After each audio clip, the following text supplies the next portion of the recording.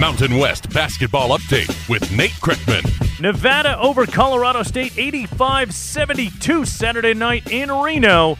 And then it was time to celebrate. 3, 2, 1, and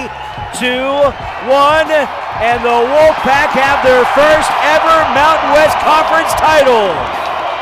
The streamers come pouring down from the rafters, and here come the students pouring onto the court. Alex Margulies with the call, courtesy of Learfield. Cameron Oliver leads the way, 29 points, 17 rebounds. And the Wolfpack, regular season champions at 14-4 in league play, 25-6 overall. Now they'll have the top seed next week at the Mountain West Tournament in Las Vegas. Colorado State gets the 2 seed. Boise State wins at Air Force 98-70 Saturday. Broncos will be the 3rd seed. Fresno State the 4 after a 72-59 home win over UNLV. And the other big seeding matchup Saturday, San Diego State at New Mexico. Winner would get the 5 and a pass through to the quarterfinals.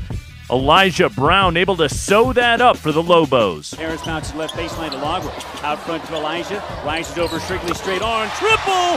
Yes, sirree! He has 21! Robert Portnoy from Learfield. Brown hits 15 free throws, finishes with 29.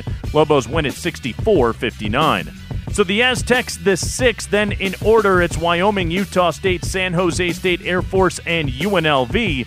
Those teams playing in the first round Wednesday at the Thomas & Mack Center. Get your tickets now at mwtickets.com. Women's tournament opens Monday with first-round action, followed by the quarterfinals on Tuesday. Listen to all of those games on the Mountain West Radio Network and streaming at the MW.com. With your Mountain West basketball update, I'm Nate Kreckman.